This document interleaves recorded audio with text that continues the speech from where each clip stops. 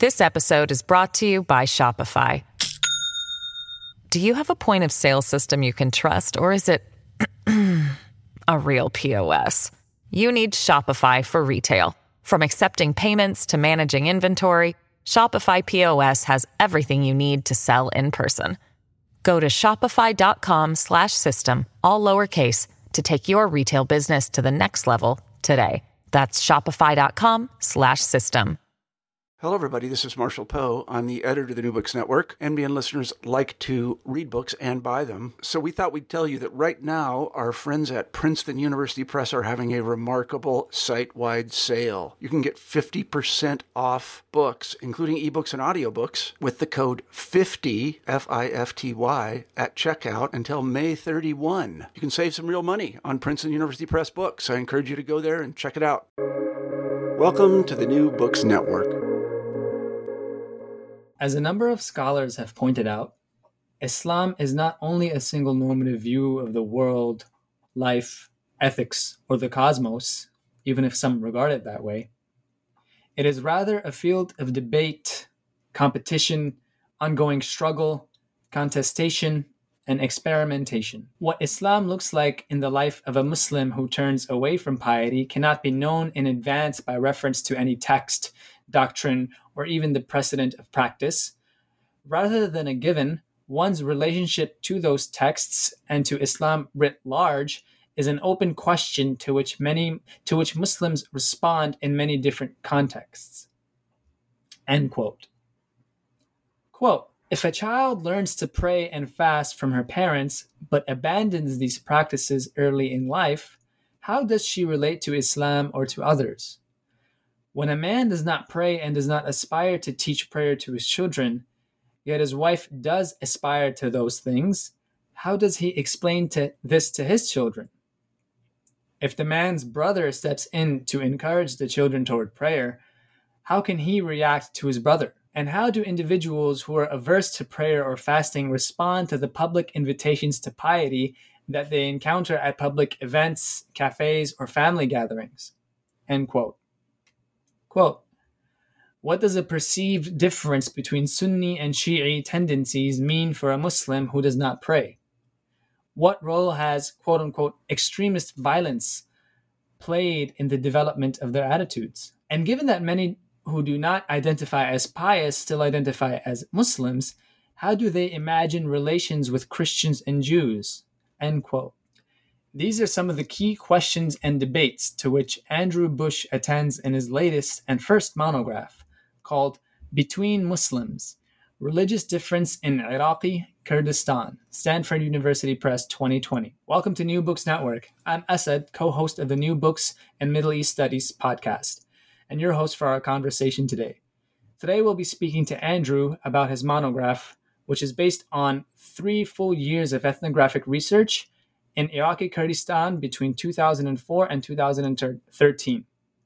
By attending to the everyday details of life in Iraqi Kurdistan, Bush's research reveals, as he says, quote, a range of ideas, practices, and social movements that link Kurdish Muslims to other Muslims, but also reveals feelings, sensibilities, and relational dynamics that connect them to non-Muslims within or beyond the region, including us, the readers of this book, end quote.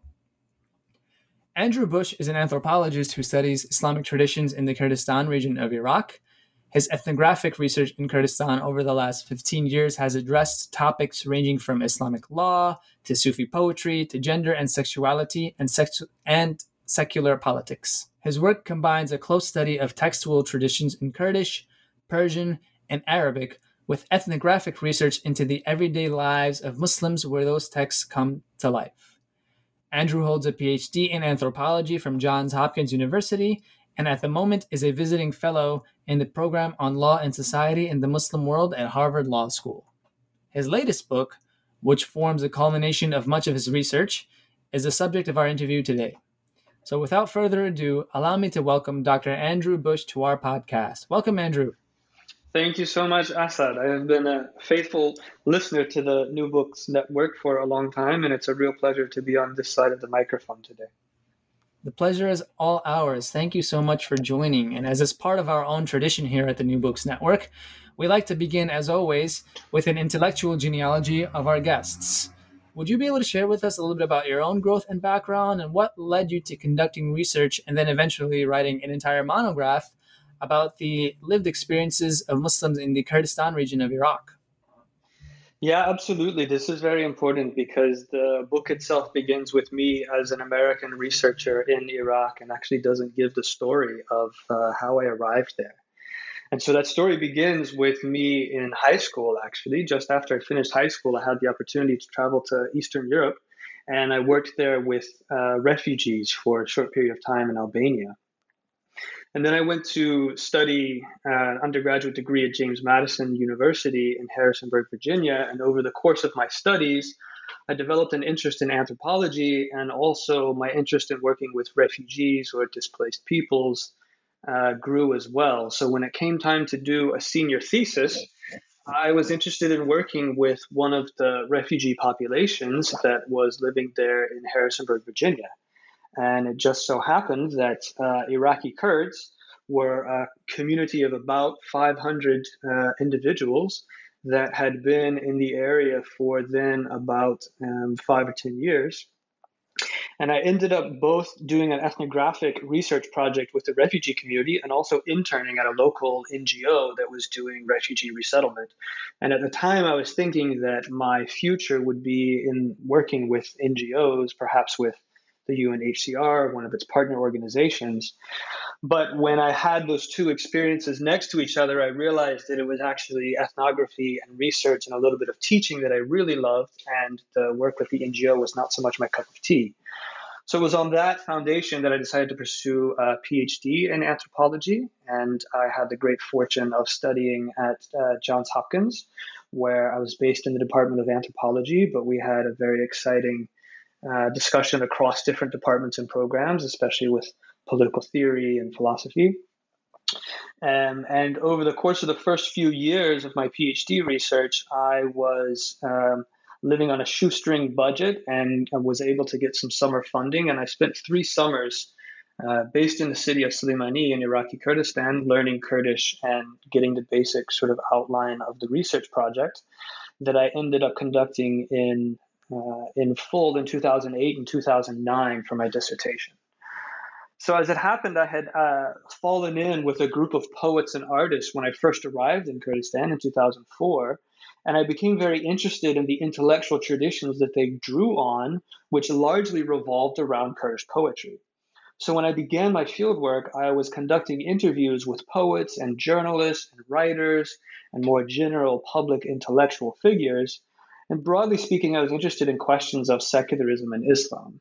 But the more interviews I did, the less interesting the interviews became, and the more interested I became in the conversations that happened around those interviews. And it was there that I was sharing domestic space with my interlocutors and their family members. And that's where I began to see and hear and feel and imagine things about being a Muslim in contemporary Kurdistan that it seemed to me was unique in terms of what I had read thus far in the anthropology of Islam. So it's those conversations with people more than the interviews per se that really offered the material that I think about in the book. So I want to move to the terminology now, right? So we've got the intellectual genealogy. I'd like for our listeners now to be a little bit more acquainted with the terms of the discussion. In the book, you deploy the word piety as a heuristic to inform your research. Piety, or the aspiration to it, central to Muslim practice, takes different forms or orientations, as you write, is itself contested as a term. And so I would be curious to know, as an anthropologist, how do you measure piety and how does the aspiration toward it or the move away from it in the words and actions of your interlocutors inform your findings? Yeah, this is very important.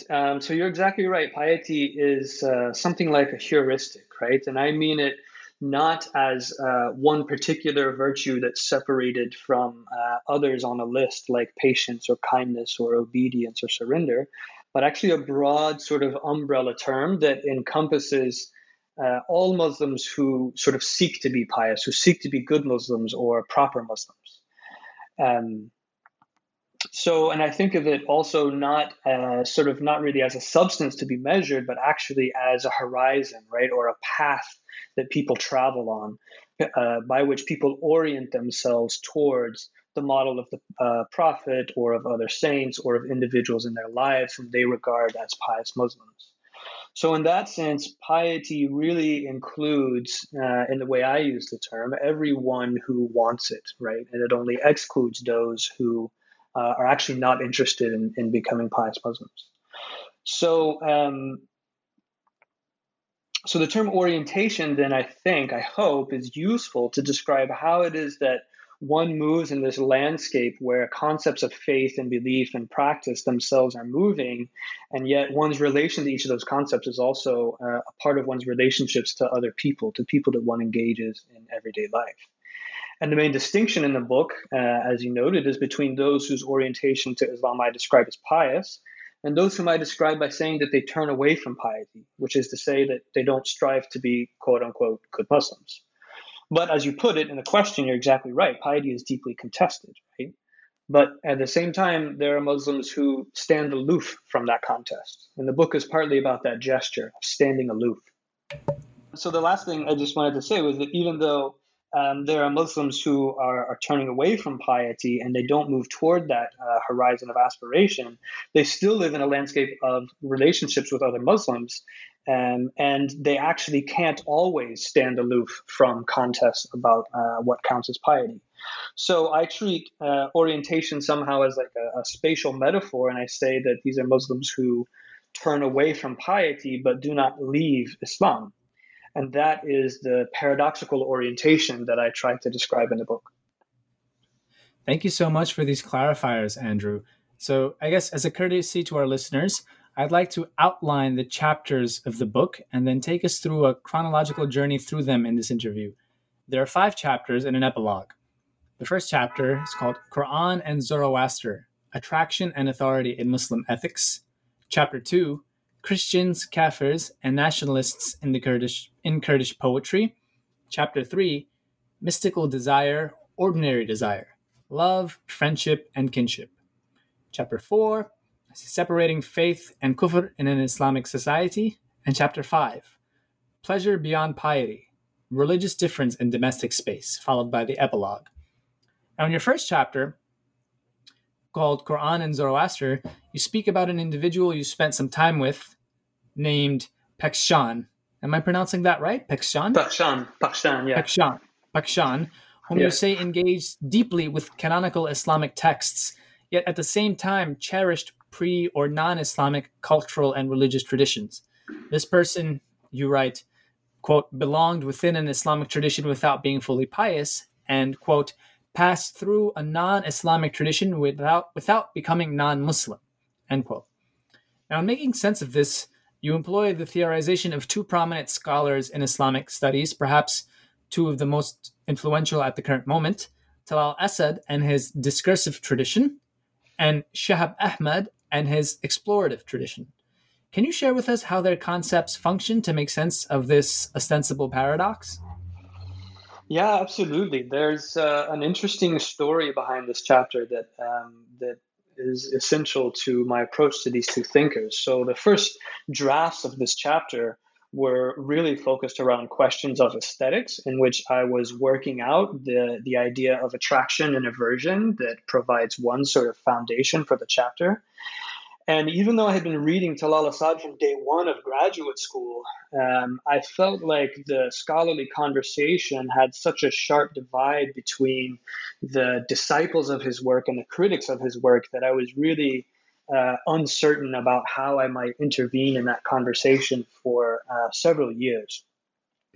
But then the more I thought about the conversations I had with Pekshan, and the more I wrote and rewrote that chapter, it became obvious that it was actually revolving precisely around the questions of what the Quran and Hadith do for Muslims, and how Muslims think about what is an Islamic tradition or isn't an Islamic tradition. And these are really at the center of Talal Asad's thinking in that beautiful essay from 1986. So it was through the idiom of a test, of a sort of experiment with the concept of a discursive tradition, that I was able to return to thinking about Talal Asad's work later in the process of drafting that chapter. And there I wanted to see if the idea of a discursive tradition might work in describing the lives of Muslims who are averse to prayer, as Bakhshan was, but as you mentioned, also deeply attracted to non-Islamic traditions like Zoroastrianism. And I think that her way of describing her life in relation to Islam makes sense within the framework of a discursive tradition, where the founding texts are mobilized to make arguments for her and to her. She encounters arguments and claims and invitations from her family members and from strangers. But her response to those invitations is to turn away from piety rather than to pursue it. So then to turn to the question of Asad and Ahmed, I actually see that relationship differently than I think a lot of readers do, and I think certainly than Shahab Ahmed himself does, because that book is framed, What is Islam is framed as I think a critique of the idea of a discursive tradition, but I actually see them as complementary, so that the notions of exploration and experiment and departure from authoritative prescription are things that actually flesh out what a discursive tradition is and how it works. So rather than one concept replacing the other, I see Ahmed as really bringing out an underappreciated dimension of a discursive tradition. And I think of my own work in that chapter as showing how both of those concepts help us to understand something of the sensibility that Bakhshan shows in her relation to Islam, where she has both that deep engagement with the Quran and Hadith, but also a sense of fatigue, right, and tiredness, what in Kurdish they call bi'azar and bi'atakat, with the pedagogies. So the effort really, like I say, is not about sort of inventing new concepts or combining them, but actually mobilizing those concepts in an ethnographic description that brings out a sensibility, a set of feelings and reactions to the claims of authority that are different from what we usually hear in the anthropology of Islam. This episode is brought to you by Shopify. Do you have a point of sale system you can trust, or is it a real POS? You need Shopify for retail. From accepting payments to managing inventory, Shopify POS has everything you need to sell in person. Go to shopify.com/system, all lowercase, to take your retail business to the next level today. That's shopify.com/system. So in the second chapter, you focus on Kurdish poetry as a site for exploring notions of religious difference, as well as how these differences played out between the 19th and 20th centuries. I'm interested in this because usually this poetry is not really examined through such a lens. So I'm curious to know, how were the literary tropes about religious difference in the poetic imagination connected to everyday relationships between Muslims and non-Muslims, if they were connected at all? And how did these connections shift between the 19th and 20th centuries? Yeah, great. So I'm excited by your interest in this. So first of all, I should say the wider context for this chapter is actually a relative dearth of work on the social history of Kurdish communities in the 19th century and northern Iraq in general, although in the past couple of years, there's been something of an efflorescence, and there's several recent works in 20th century history and touching on the 19th century as well. And so I'm really excited to see even more work coming down the pipeline. But in this context where there's very little intensive historical work, one key source of knowledge for historians, both those writing in Kurdish and the few who write in English, is precisely poetry. So in Kurdish poetry, we find some really interesting and spectacular accounts of the geography of the city of Suleimani, where I was working, and we're also able to connect the lives of poets with their work in sort of across different networks that connect Iraqi Kurdistan to Iranian Kurdistan and Baghdad and other places.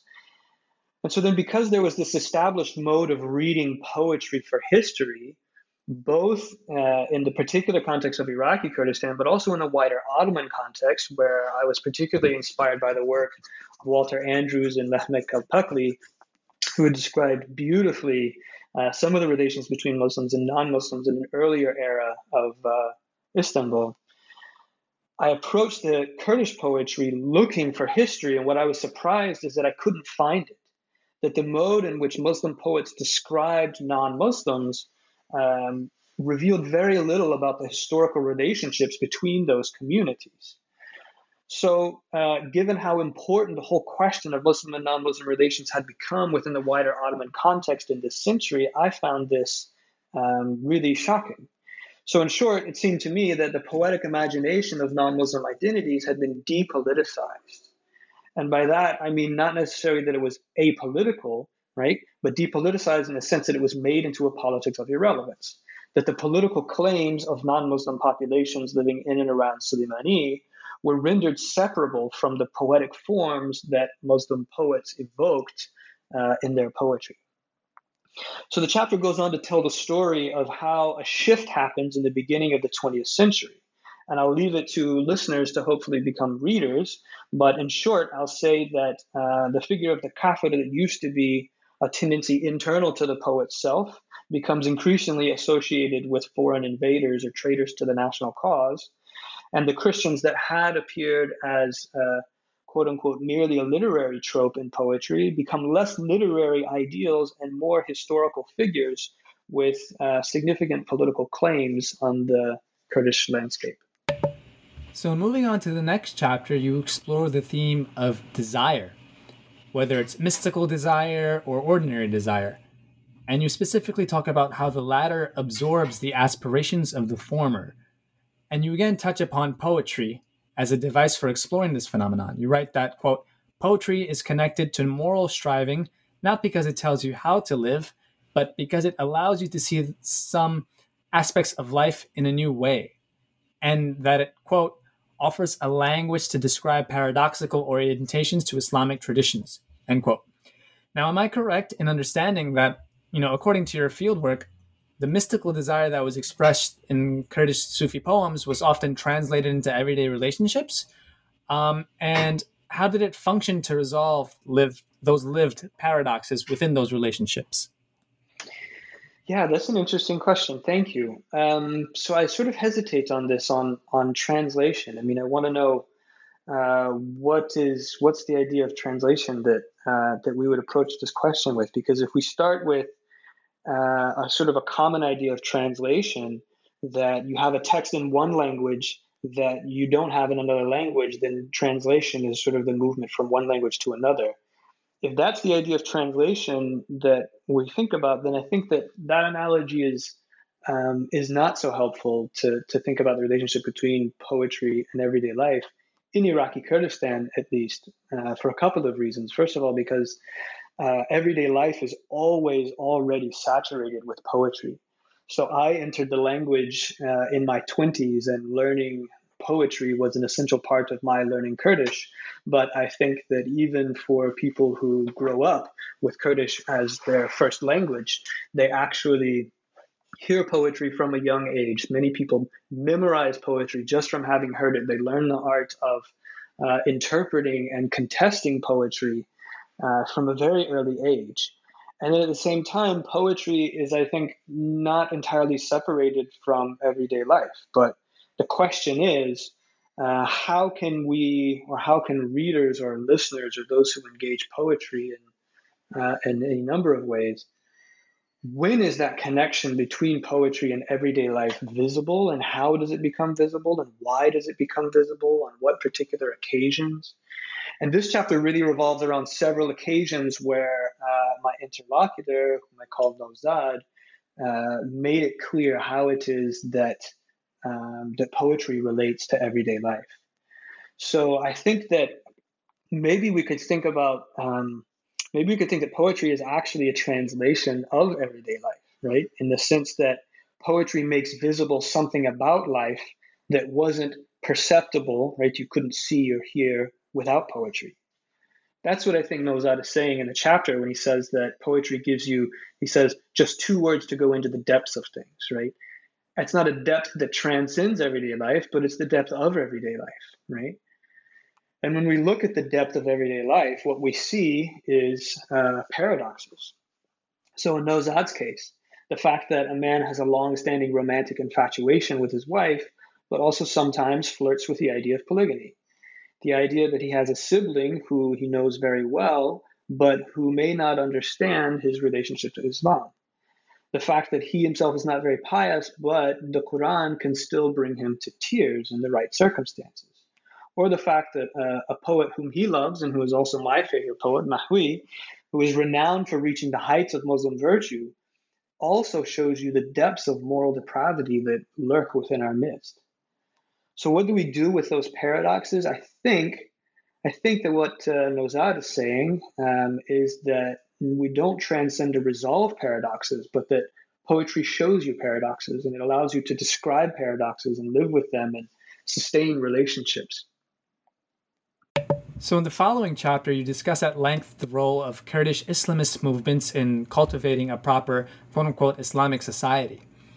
And you write that many studies of Islamist movements emphasize other dimensions of their work, typically the effort to shape state institutions, public space, and civil society into distinctly Islamic forms of governance. Other studies focus on paradigms of self-fashioning that these movements employ through disciplinary practice. But you say that, quote, yet for Islamism in Kurdistan, it is the interpersonal, interactive dimension of ordinary relationships that has been ground zero for efforts to Islamize society, end quote. This could be the subject of a monograph of its own, I'm sure. But I'm curious to know if you a little bit more about this. Would you be able to give an overview of Islamism in Kurdistan, particularly as it connects to your work in this chapter?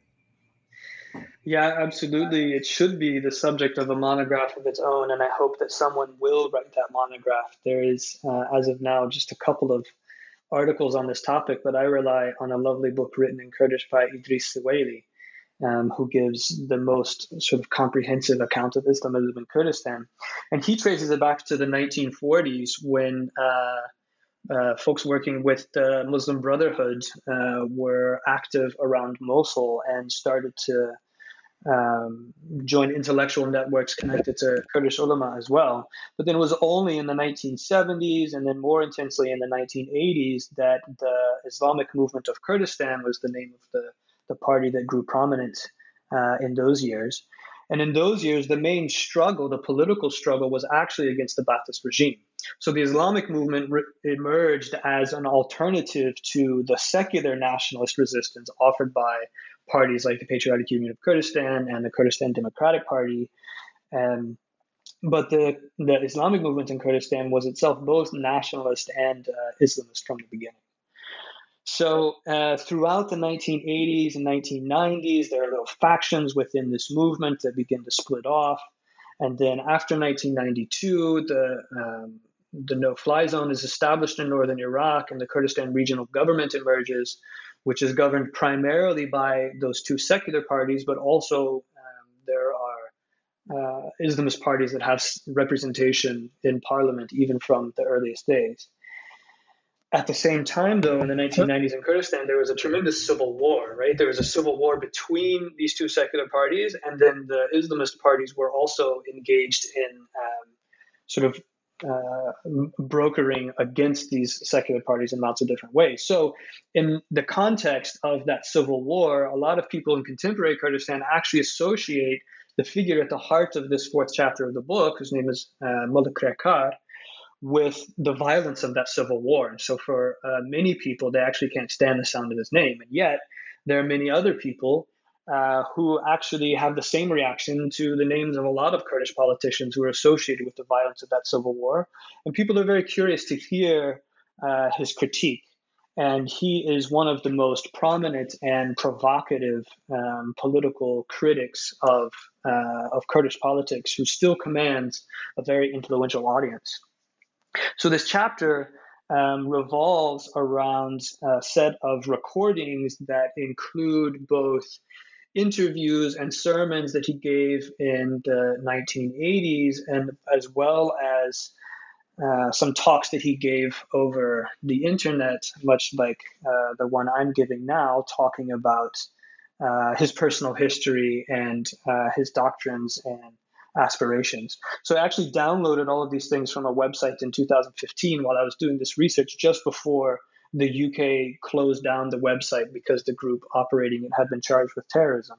But as I listened to all these files, I was fascinated that all of the themes that had preoccupied me in the rest of the chapters of the book were appearing and disappearing in interesting ways. So I was fascinated to realize that time and time again, he was talking about a way of composing the self and a way of composing social relations that resonated with small elements of what I had focused on in other chapters. So Mullah Khairkhar was most interested in showing how pious Muslims could remake society through small acts of advice and encouragement in this interpersonal, interactive engagement with others. So the chapter focuses on that practice of advice as one way of understanding how ordinary relationships bear the imprint of this broader political history of Islamist movements in Iraqi Kurdistan. So I call Mullah Khairkhar the leading political theorist of the book precisely because he shows very clearly how these small acts of advice can be connected to the larger task of composing an Islamic society. In the final chapter, you look at domestic space as a site for orienting oneself to the Islamic tradition and to the other. In the family, and with the family that you particularly spent time with, how did these orientations overlap or diverge, and what conclusions did you reach from it?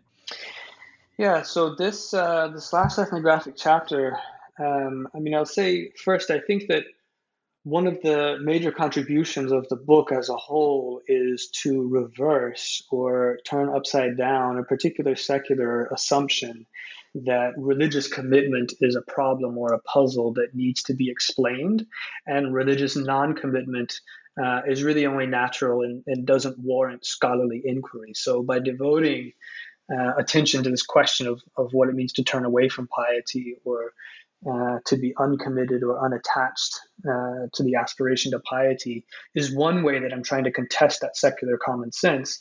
But this chapter takes on another sort of correlate of secular common sense, which suggests that religious difference is always somehow a precursor to conflict, that any kind of religious difference, but perhaps particularly forms of religious difference within Muslim communities, is a precursor to war and conflict.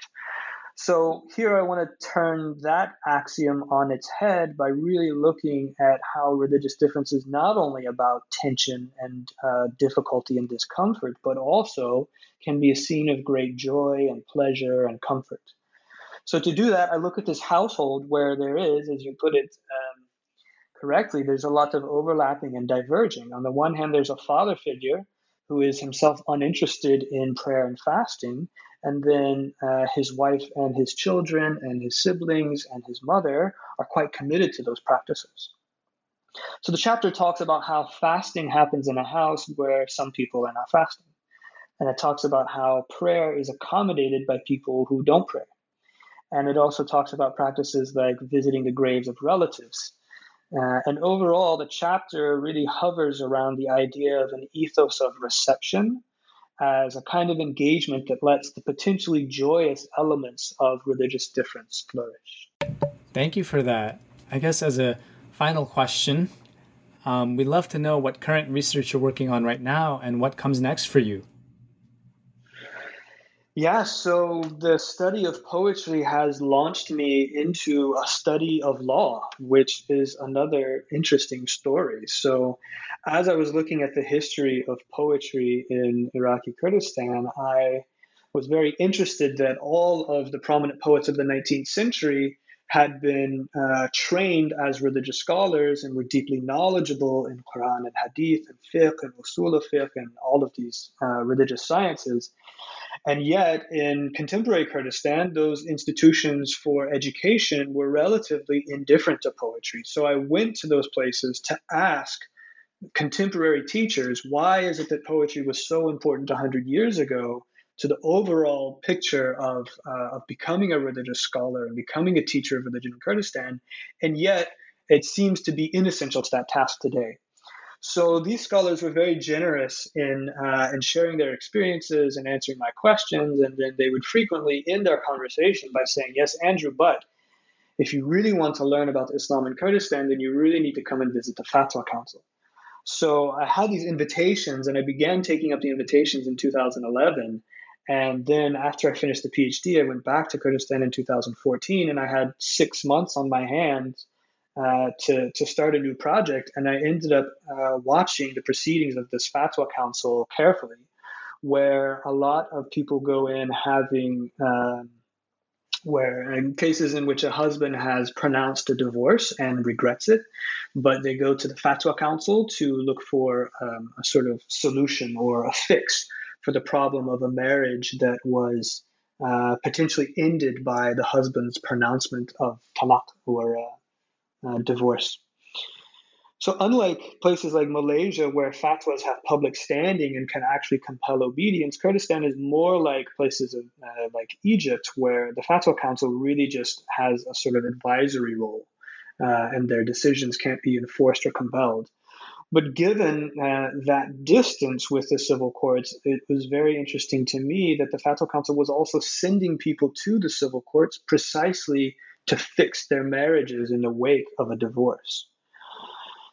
So the civil courts themselves are then a sort of complicated scene of a complicated legal forum, because on the one hand, the courts in Iraqi Kurdistan were given the authority under the 2005 Iraqi constitution to legislate independently for Kurdistan. And so they have a set of personal status law provisions that are unique to Iraqi Kurdistan, and yet they also work from the foundation of the 1959 Iraqi personal status law.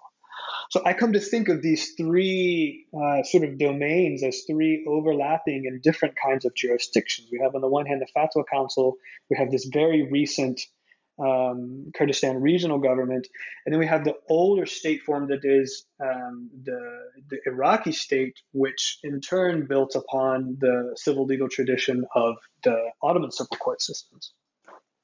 So right now I'm engaged. Unfortunately, I have no poetry on my desk. I just realized today, as I was thinking about this book, my desk has no poetry right now. It has all fiqh and fatwas.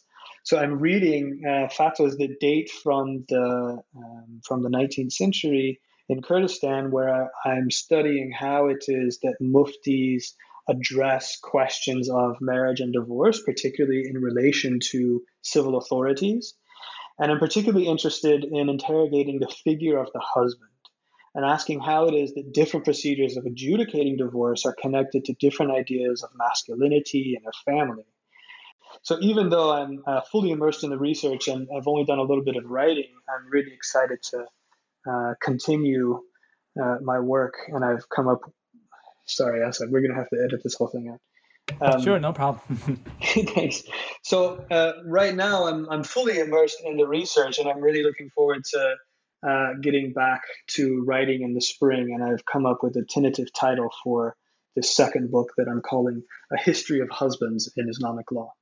Okay, that sounds like a very, very, very interesting title.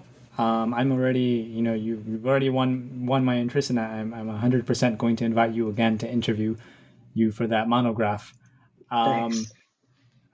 Thank you so much for this conversation, Andrew, and thank you to our listeners for tuning in. There you have it, Between Muslims, Religious Difference in Iraqi Kurdistan, published by Stanford University Press in this year, 2020, by Andrew Bush. Until next time on the New Books Network, thank you all for tuning in.